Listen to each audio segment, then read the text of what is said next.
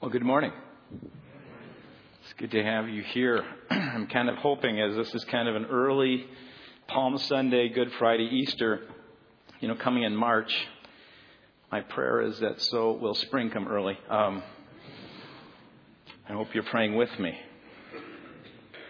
I want to share with you a story that kind of helps set up what I want to speak about from this passage of Scripture this morning on this Palm Sunday. It was in 1876, actually. In the year 1876, Lew Wallace, he was a young man, pretty close to my age. So you can laugh. He was 30. No, I'm just kidding. Anyway, on a train ride, he was on a train ride to Indianapolis, and General Lew Wallace met the famed agnostic Colonel Robert G. Ingersoll on this trip. They hadn't really spent much time and engaged in conversation before. So after they had talked a bit with introductions and actually shared a bit about some of the military stuff, some political stuff, they moved into conversation about religion. And Wallace was aware of Ingersoll's stance. He was quite avowed agnostic atheist, in fact. And at a certain point, he asked him, he said, what about God? Do you believe in Him, this afterlife of heaven and earth? And Ingersoll laughingly responded and said no. And then for about 2 hours in conversation together, he eloquently argued his convictions of why he didn't believe in God and the afterlife and why he didn't believe in Jesus and who He said He was. And when they actually got off the train in Indianapolis, Wallace's thoughts were just running. He had been rattled. He was a person who had grown up hearing about the claims of Christ. He actually had heard stories on his grandmother's knee. He had been in church and he sat not on the more cushioned seats of a pew, but he actually sat on hard pews, those seats. And he would find ways when he was growing up to entertain himself. He was kind of absorbed and halfway listening. And here, as he was with Ingersoll, his superficial faith was shaken. In fact, in their conversation as they talked back and forth, Ingersoll said, "There's one thing that is critical." He said, "The crucial question of what you say you believe," which he wasn't able to defend very well. And he said, "It's this." And here's the challenge he gave him. He said, "Prove whether Jesus is God." Because if Jesus is God, all the other stuff falls in line. Well, I don't know if you've ever had that kind of experience yourself. I know there may be some who, when you went through your high school years, you grew up in a church and you heard claims from the pulpit and you heard it taught in Sunday school. And then you come to sometime maybe in your college times where you begin to have your faith rattled. And it's shaken. Or maybe in your own experience at some point you never even came to that place, but maybe through a divorce or an illness or something was going on. And in that process, you began to have to get real with what is this truth all about? Is Jesus who He says He is? Is this faith thing that I've sat from Sunday after Sunday and heard about really true? What does it mean for me? It could be that you're here with a spouse because it's Holy Week and you're kind of just putting in time and you may be wondering. There could be all kinds of places where people are at this morning. But there is a really critical question that I want you to entertain. And that is Jesus God? Well, in March of 1880, just 4 years after Ingersoll's challenge, General Lew Wallace finished his own personal search. It forced him on a 4-year search. And his search led him to write a novel which was all a part of the research and answer to that challenge. Wallace called the novel Judah, A Tale of the Christ.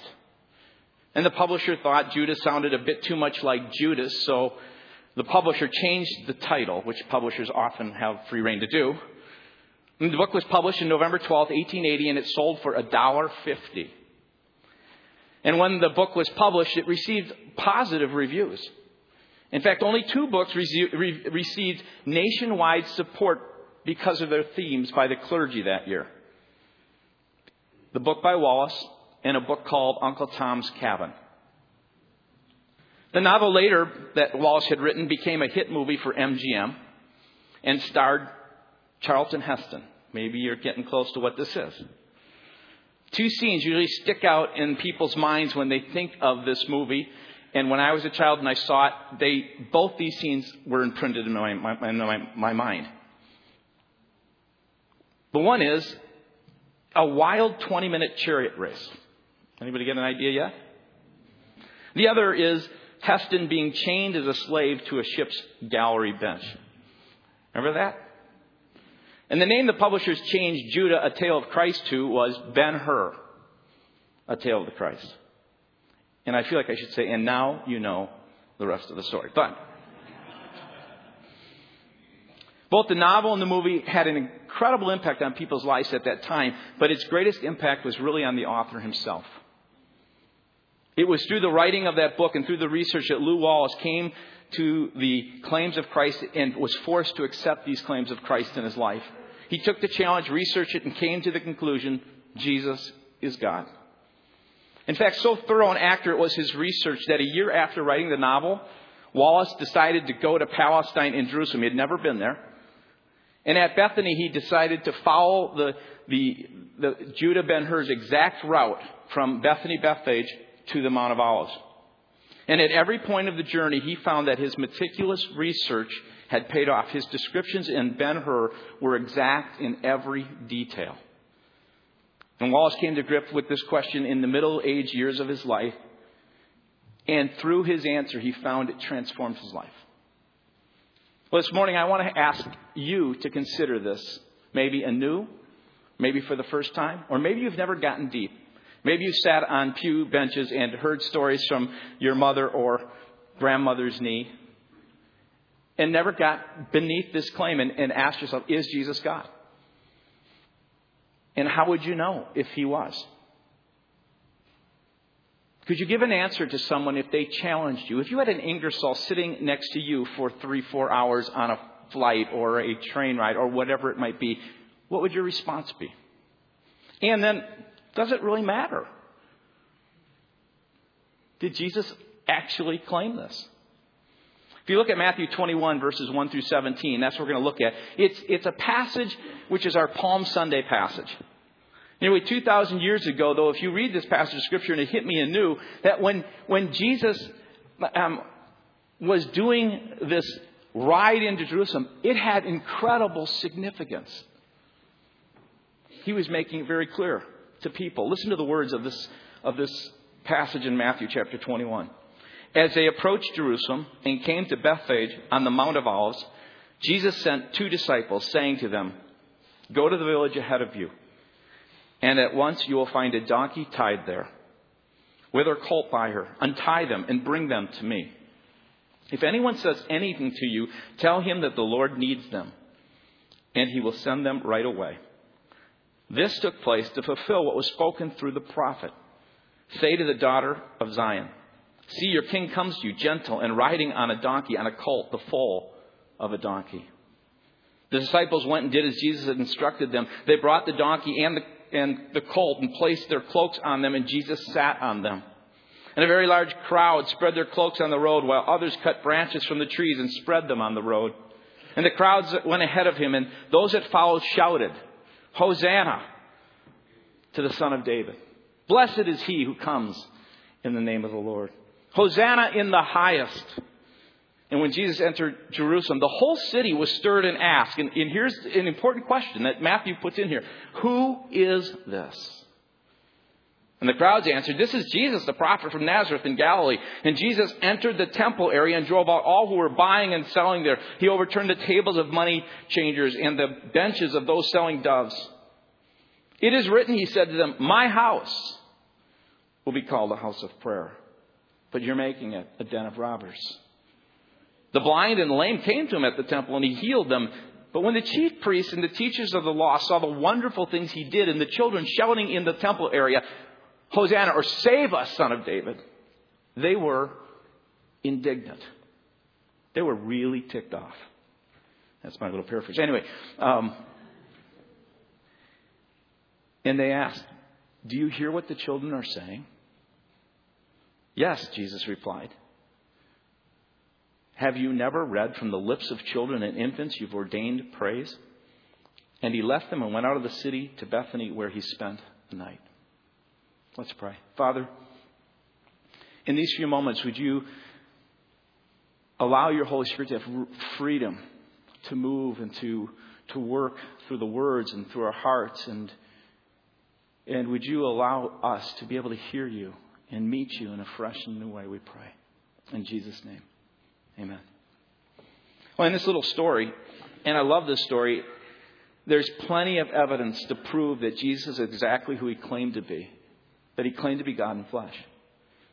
And what I want us to do this morning is to evaluate and to look at this evidence. But I want to begin by just asking you to consider for a second as we move into this. Just think about if there was a person, and let's say you were living on a remote island without any mass communication. You had no idea of what was going on in other parts of the world. And as you were living there, on the other side of the island were some friends of yours. And one day those friends came to you and they said, guess what? There was a guy on a yacht and he got shipwrecked here, and he actually claims to be the president of a very large country called the U.S. And you kind of, meet this guy and you go, well, he looks a little presidential, but you're not really sure. For you to know and to really come to grips with whether this person is the president, there's some easy things you can do. You can, first of all, just ask him, does he claim to be the president? And then if you have the opportunity when he gets rescued, to go back and to see, does he carry out the functions of what the president does? And then beyond that, you can actually see whether he accepts and receives the privileges and rights of what a president would receive. Those are three simple questions you can ask. Does he make this claim? Does he carry out the functions of the office he claims to have? And does he enjoy the privileges and rights of that position? And I just want us to ask those same kind of questions when you consider the fact that God, at least the Word of God, claims that God came in flesh through Jesus. And you can ask the same questions because you may have someone who comes to you at one point, or you may come to someone else, and they're going to ask you and they're going to say, well, how do you know? Well, you can just look and say, does he make the claim? Does he carry out those functions? Does he receive what would be considered the privileges of one who makes that claim? First, if you look at this passage of Scripture, I believe as you see it and you see other parts in Scripture, you'll see that Jesus claimed to be God. In fact, if you look at this passage of Scripture, the entire incident, it is not an accident. Jesus purposely made the claim to be their king. And you need to set this up because you need to understand what Matthew is setting up. The disciples weren't always the sharpest of the sharp, right? Jesus kind of chose the B squad, which gives us all hope.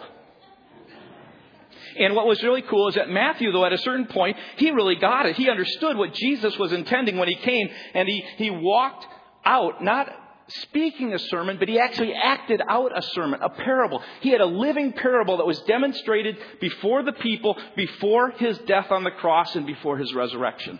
He came in this sense saying, I am your king. I am God in flesh, coming here to save you. In fact, you knew it was intentional because it had been prophesied in the Old Testament that one would come like this. There would be the king who would come, the Messiah, the supernatural one, the Son of God, Son of David, the perfect representation of God himself, would come riding. And here he comes riding in on a donkey and a colt, not preaching a sermon, but acting out a sermon. And Jesus knew exactly what he was doing that day.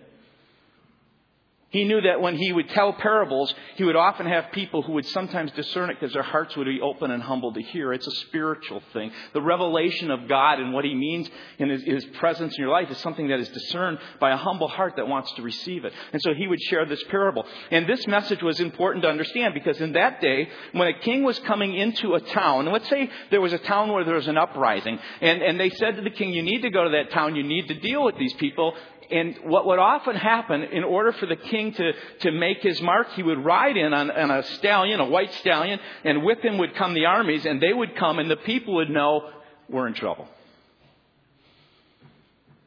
But when a king decided to come to a place in peace, and what he wanted was reconciliation, what he wanted to do was to enter into this place where there may have been some turmoil, or there may be some kind of uprising, and he wanted to bring to the people a sense of, hey, let's work these things out. I come to you in peace. He would ride in on an innocent young donkey, and you would have the mother there and the baby foal, and as he would ride in on this foal, people knew that the king was coming to bring peace. And in this message, here is Jesus making no mistake about it, no accident, knew it was prophesied in Scripture, coming in, bringing before the people, without saying one word, that God is here. And he brings peace. He made two simple points. That God wants to come to every person, even those who are enemies to him. And he wants to reconcile. He wants to be in relationship. And Jesus, who throughout Scripture is always shown as the fulfillment of a law and every prophecy and every type, fulfills one more type so all people could see this was God coming in flesh. And if you follow this story a step further, what I think is interesting, and you've got to notice what Jesus does. Here he comes, acts out the sermon, but he doesn't just stop and ride. We always stop there. He doesn't just stop there. He actually rides to where? Where does he go? This makes a huge point. Jesus rides into town, announcing peace, fulfilling prophecy, and he heads immediately to his home on earth, the temple. Jesus, who is God in flesh, enters into his holy seat. He heads to his home to clear it of everything that keeps people from being in relationship with him. I mean, that's an incredible statement without one word spoken. In fact, you can look at all kinds of examples because this is a claim, and you could go, well, that's an acted out parable. You're kind of reading into it. But let me just fulfill it and color it in a little bit. Because all throughout Scripture, Jesus makes this claim of divinity. He said things that if you take it at face value would cause panic today. He said, I am the way, the truth, and the life. And I've heard people in our day and age where they'll kind of say, well, Jesus was claiming that if you live his life, that's the way and that's the truth and that's life. I don't disagree with that, but I don't think he was just saying that. I think he was saying, I'm the way, the truth, and life. I think he also said, I am the light of the world that gives direction to your life. Listen to these claims. He says at one point, I am the bread that nourishes your spirit. I am the shepherd who actually cares for your soul. And at one point to Jewish leaders who knew exactly what he's saying, he said, I am who I am. And he was quoting what was God's word to Moses. Now imagine, let me just put it in this realm for you to understand it. What if you heard from the lips of George Bush, who returned from Iraq or from China? He came and he said, I am the bread that nourishes your soul. I am the light. If you just look at me and I'll give you direction. I am the way, the truth, and the life. No one comes to the Father but through me. You know what? Leno, Letterman, and every late night TV show would have a field day, would they not? I mean, honestly, you put that in context of this day and then put it even to his day, which was even far more sensitive to this Jewish population of those kind of claims. Those are direct claims to being God. And C.S. Lewis wrote, anybody who would dare to make such claims would either be a liar or a lunatic. I mean, you can't have he's just a good teacher thing.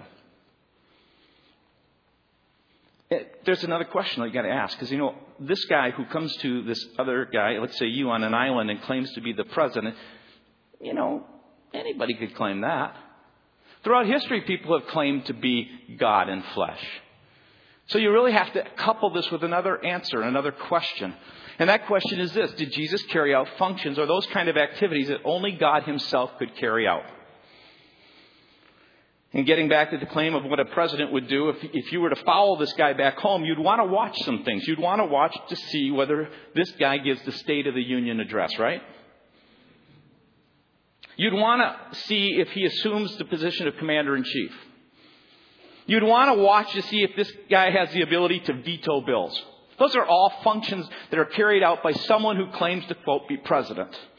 So if you were to apply the same thing to Jesus, and you were to ask this question, if someone was to ask you, is he God? You said, well, I can show you through some claims. And I love this passage of Matthew because it is seriously, throughout it, you'll see a claim that Jesus is making that I am the King, God in flesh coming. First of all, Jesus prophesied and predicted and foretold the future. That is the kind of thing that I say God normally does. Now, some people, put this all together. Some people make prophecies. But if you look at Luke chapter 19 on this very same passage where Luke is commenting on the triumphal entry, he writes, "Go to the village," says Jesus, "ahead of you, and as you enter it, you will find a colt tied there which no one has ever ridden. Untie it, bring it here. If anyone asks you why you are untying it, tell him the Lord needs it." Luke continues, "Those who were sent went and found it just as he told them." Now, either Jesus is a meticulous planner or he was predicting the future, arranging the future. In fact, a few verses earlier, if you go to Matthew chapter 20, verses 17 through 19, before this chapter 21, Jesus has his disciples sit down. He tells them again that soon he will die, and he actually shares how it's going to happen.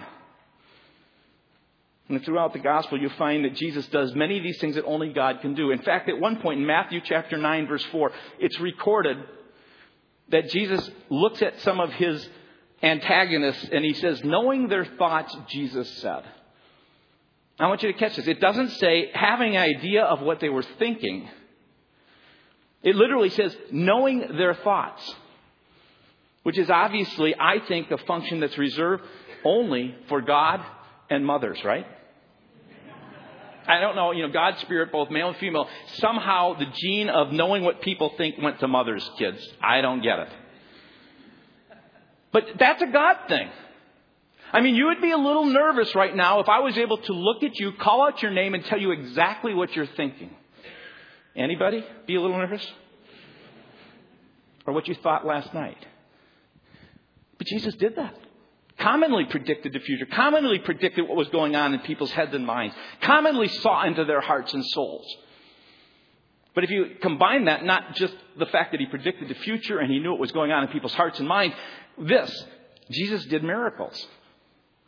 And again, if you look at this passage, it's really interesting. But Jesus did these kind of things throughout his life that only a God could do.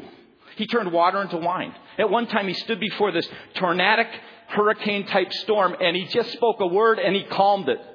I bet you people in Atlanta would have loved that ability this week, right?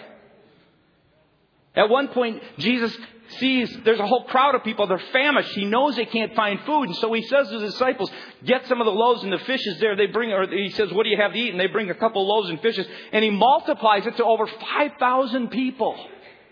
And in this passage of Scripture, Matthew 21:14, it says, the blind and the lame, they came to him at his home, the temple, and he healed them. Matthew also records, but when the chief priests and the teachers of the law, listen, they saw the wonderful things he did, and the children shouting in the temple area, Hosanna to the Son of David, they were indignant because they knew exactly what he was claiming. You see, even their questioning whether Jesus was God and seeing these wonderful things he did was forcing the very reality of the fact that Jesus was doing the kind of things that only God could do, and they knew it. So not only did he predict the future, know what's going on in people's hearts, and not only did he do miracles, and I haven't even touched on hardly any of them, but Jesus also forgave sin. We read at one point that in Matthew 9, a paralytic is brought before Jesus, and Jesus says to the paralytic, take heart, son, your sins are forgiven. And at this declaration, some of the teachers of the law said to themselves, this fellow is blaspheming. Knowing their thoughts, Jesus said. It's really interesting. It would be okay for me to forgive the sin of someone. Let's say my wife, and maybe she has done something against me, or another person has done something against me. But for me to forgive this person's sins against someone else is wacky, right? I mean, if the president goes in and vetoes a bill, it's okay. He might not like it, but he's got that right. That's just a function to do. But if someone else does it, you'd be a little upset, right? That's exactly what's happening here. Jesus comes along and he's basically vetoing someone else's action against another. And they're going, you can't do that. Only God does that. This is blasphemy. So not only does he predict the future, know what's in people's hearts, does he do miracles and forgive sins. But here's the kind of big one. Jesus actually raises himself from the dead. For me, that's kind of a no-brainer one. When Jesus was asked how to know for certain that he is God, as he was claiming, on a number of occasions, Jesus would say something like, this temple, my body, which took 40, he'd point to the temple. This temple, which took 40 years to build, will be destroyed. But destroy this temple, then he would be referring to his body. I will resurrect it in 3 days. Not God the Father. I will resurrect it in 3 days. When asked for a sign, Jesus would often say, for 3 days and nights, Jonah was in the belly of a large fish. So for 3 days and nights, I will be in the belly of the earth. So you have this guy who goes around claiming to be God. Here on Palm Sunday, does a sermon on it, but never says a word. And in it, carries out all the functions of what a God does, predicting the future in this sermon. He actually goes ahead and heals people. You see all the activities of God taking place. In just a few days, he's going to actually die on a cross and forgive people of their sins. And then he raises himself from the dead. Now, here's my favorite part of this whole thing. Not only does he make the claim, not only does he carry out those activities of what you would think one who claims to be God would do, but Jesus enjoyed the privileges and status reserved for God alone. And this passage, again, brings us all to light. I was so thrilled when I was reading and studying this passage and began to see how this whole triumphal entry and this passion of Christ and the resurrection, all is this beautiful picture of here is God coming in Jesus to make himself known to people. And if you go back one more time, just for a second, to that illustration of the president, you would expect, if you were to follow this guy around, that the president, if he claimed to be that, and he was vetoing and doing state address, the union addresses and things like that, you would expect him to get on Air Force One, right? That's a privilege of his alone. You would expect for him to get on a helicopter from time to time to go to Camp David. You would expect also for him to receive, when people would come to him, a very reverent kind of Mr. President kind of introductions. Well, in the same way, if we look at the life of Jesus, and I love this part, the privileges and status reserved for God alone, you'll find that in this passage of Scripture, you will see one of the clearest examples of this. Jesus enjoyed and received praise and worship, which was the sole right of God. Now, to really understand, I state that, and you go, well, yeah, that's cool.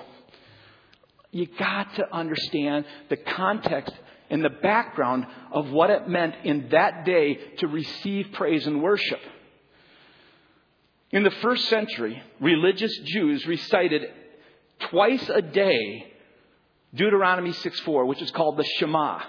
This was the watchword of the people of Israel. God revealed himself. I am who I am. And this is what they would say. Hear, O Israel, the Lord our God, the Lord is one. The confession of faith affirms that there is only one God, not many, and that he is the unique God of the universe. But it also implies to every good Israelite that God alone is the proper object to worship, and to worship the one who is created is blasphemy. To worship the Creator is right. Even in the first century, Christians shared this very same utter repulsion at the idea of a human being worshipped. Listen to this. When the people of Lystra tried to sacrifice to Barnabas and Paul after they had done God through them did a miracle, the apostles, it said, tore their clothes and rushed into the crowd shouting. Can you imagine that? They tore their clothes in a sense of utter repentance and humility. Don't do this. And they yelled, we too are only men, human like you. Because they were so aware that you do not give worship to anyone but God himself. Even the worship of angels, according to that day and according to the Word of God, is repulsive. It was repulsive to both Jews and Christians. When the Apostle John fell at the feet of an angel, we read in Revelation, in order to worship him, the angel gave him a stern rebuke. Now, you kind of go, if an angel shows up to you with all this brilliance, you'd probably fall on your knees, right? And John, who actually walked with Jesus, here he begins to worship, and the angel says, don't do it. And it's against that background you have to read Matthew 21, verses 15 and 16, okay? Listen to these words. But when the chief priests and the teachers of the law saw the wonderful things that Jesus did and the children shouting in the temple area, "Save us, Son of David," they were inflamed and indignant. Do you hear what these children are saying? Correct it. Tear your clothes. Let them know. Jesus goes, "Yeah, I hear them." And he says, "Haven't you ever read? From the lips of children and infants, you've ordained praise." Luke reports it this way. Some of the Pharisees in the crowd said to Jesus, "Teacher, rebuke them." And I tell you, Jesus replied, if they kept quiet, the stones will cry out. But now it's hidden from your eyes. The days will come upon you when your enemies will build an embankment against you and encircle you on every side. He's prophesying again. 70 AD, that's exactly what the Romans did.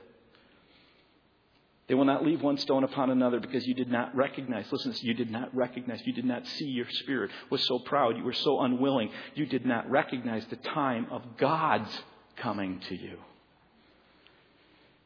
It's one of the most clear and forthright statements in Scripture.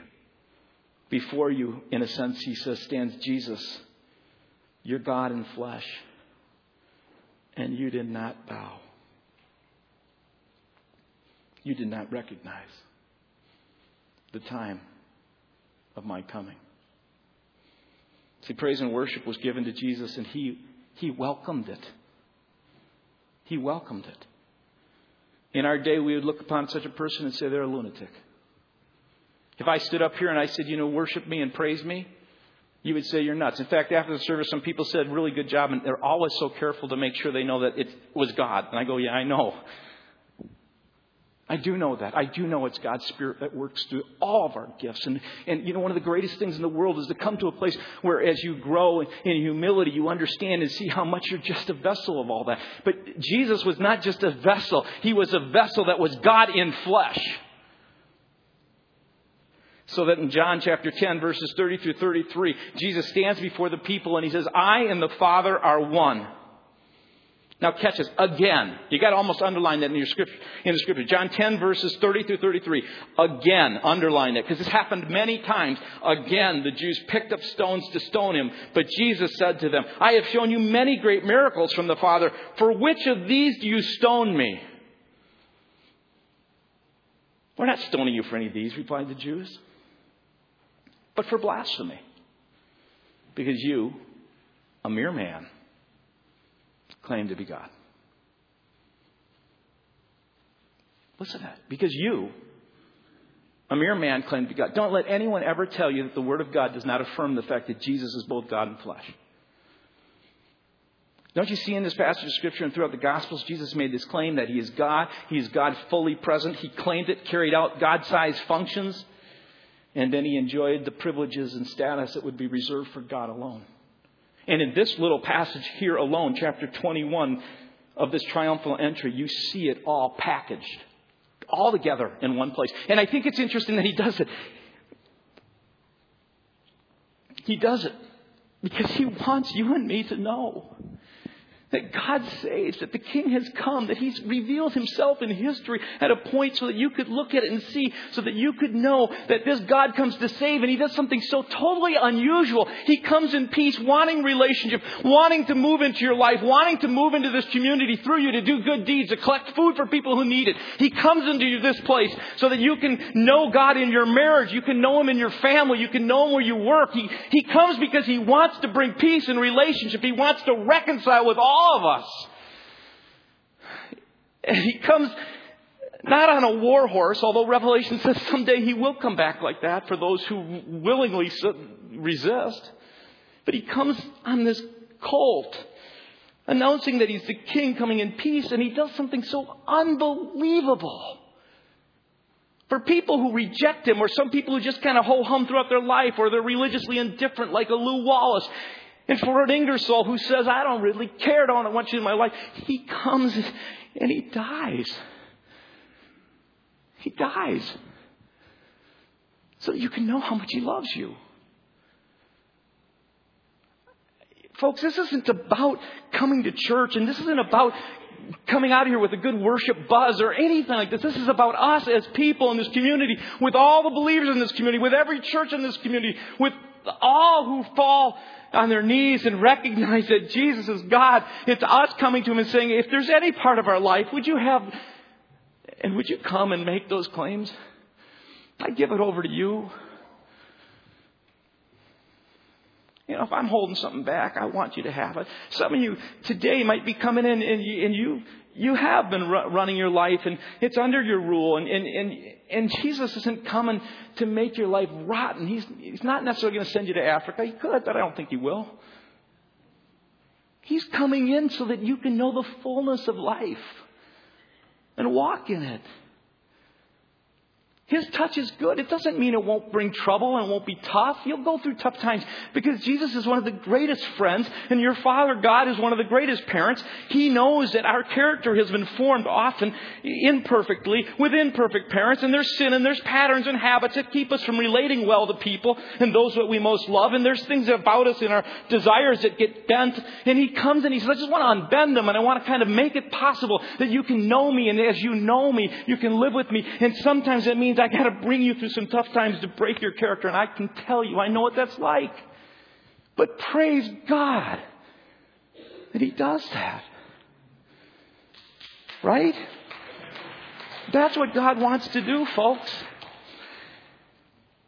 And as we approach Good Friday and the death of Jesus, you need to know that the reason Jesus was put to death was because of this charge and this charge alone. It wasn't because of miracles He did. It wasn't because He was some good guy. It wasn't anything that He did, but upon who He was. And it will always fall upon that. Simon Greenleaf, a one-time professor at Harvard School of Law, he was a great lawyer. He said this regarding Jesus' trial. It's not easy to perceive on what ground His conduct could have been defended before any tribunal, unless upon that of His superhuman character. It's legalese. He's basically saying it wasn't anything He did. It was upon who He was. No lawyer, it is conceived, would think of placing his defense upon any other basis. And so in that day, if you were going to charge Him for anything, it would be because he claimed to be God.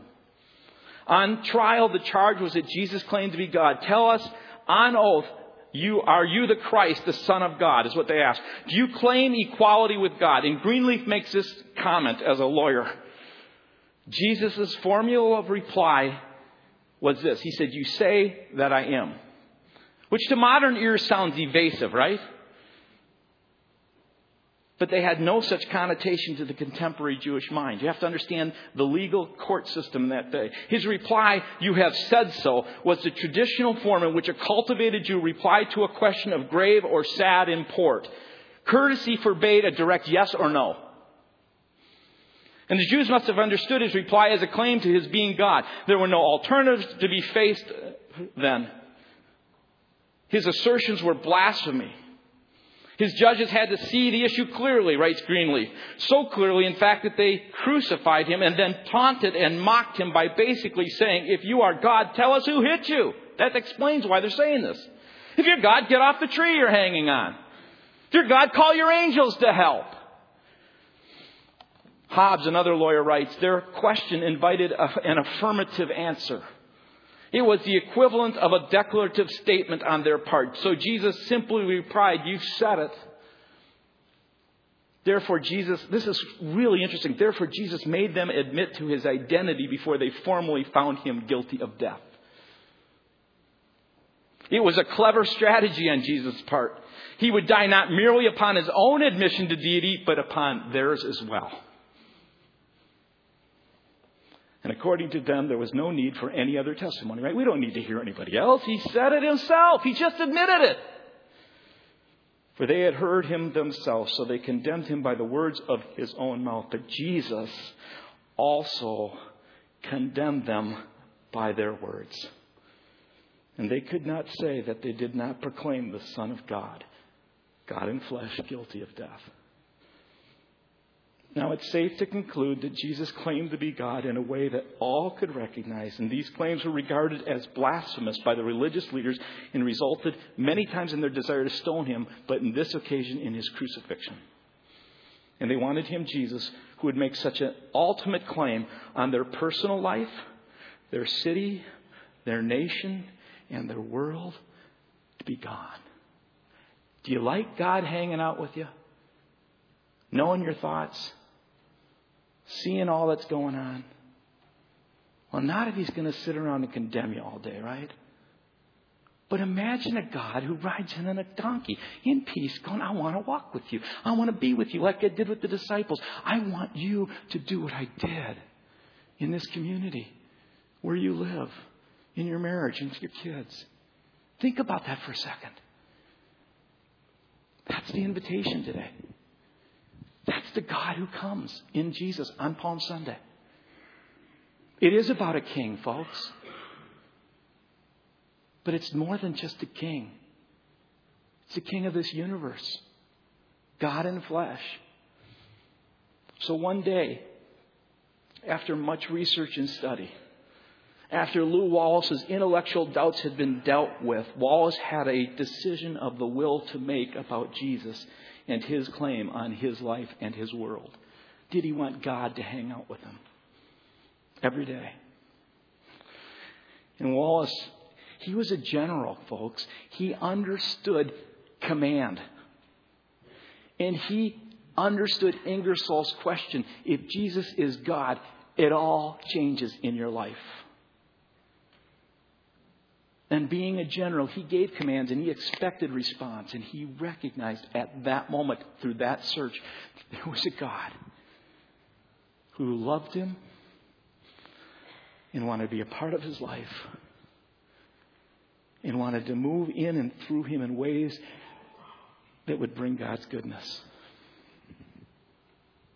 And every one of us, every person here this morning, every child, every middle school student, every high school student, every college student, every adult at any level.